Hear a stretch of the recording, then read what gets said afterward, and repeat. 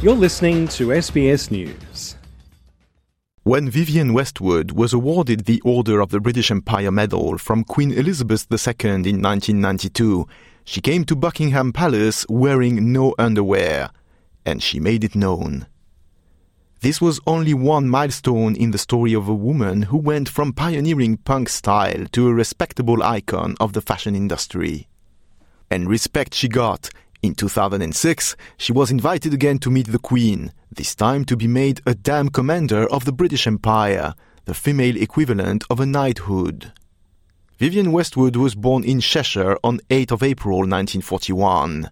She gained prominence in London's punk scene in the 1970s through the boutique she co-managed with former partner Malcolm McLaren, the man credited with launching the Sex Pistols, a band that was Westwood's early models for her clothing.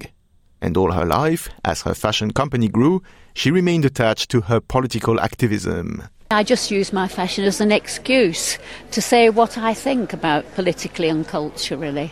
But I do think that fashion does do something. I think my fashion gives you an incredible choice in an age of conformity, and it makes you look great, and it helps you to express your individuality. Mrs. Westwood publicly supported and promoted civil rights groups, the campaign for nuclear disarmament, climate change, and anti-consumerism. She was also a supporter of WikiLeaks founder Julian Assange. And she was commercially successful, meeting with a string of triumphant runway shows in London, Paris, Milan, and New York. I'm trying to make my company a model for things that people really like to buy, that make them look wonderful and even more wonderful human beings than they are when they're naked. That's what I'm trying to do. The name Westwood became synonymous with style and attitude even as she shifted focus from year to year, as her work was never predictable.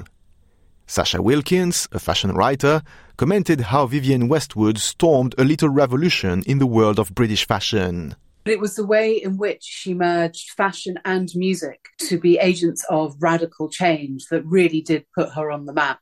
Safety pins, torn T-shirts, slogans, pirate boots. These are all the things which Dame Vivienne brought onto the British fashion scene. If you think that some 6 years earlier, Brits were still wearing miniskirts and pavement shoes, and suddenly you have Dame Vivienne as one of the huge archetypes of punk.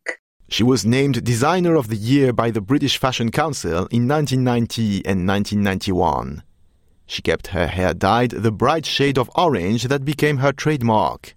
She is survived by 2 sons, both of whom are active in fashion as well. According to a statement posted online, she died peacefully surrounded by her family in London.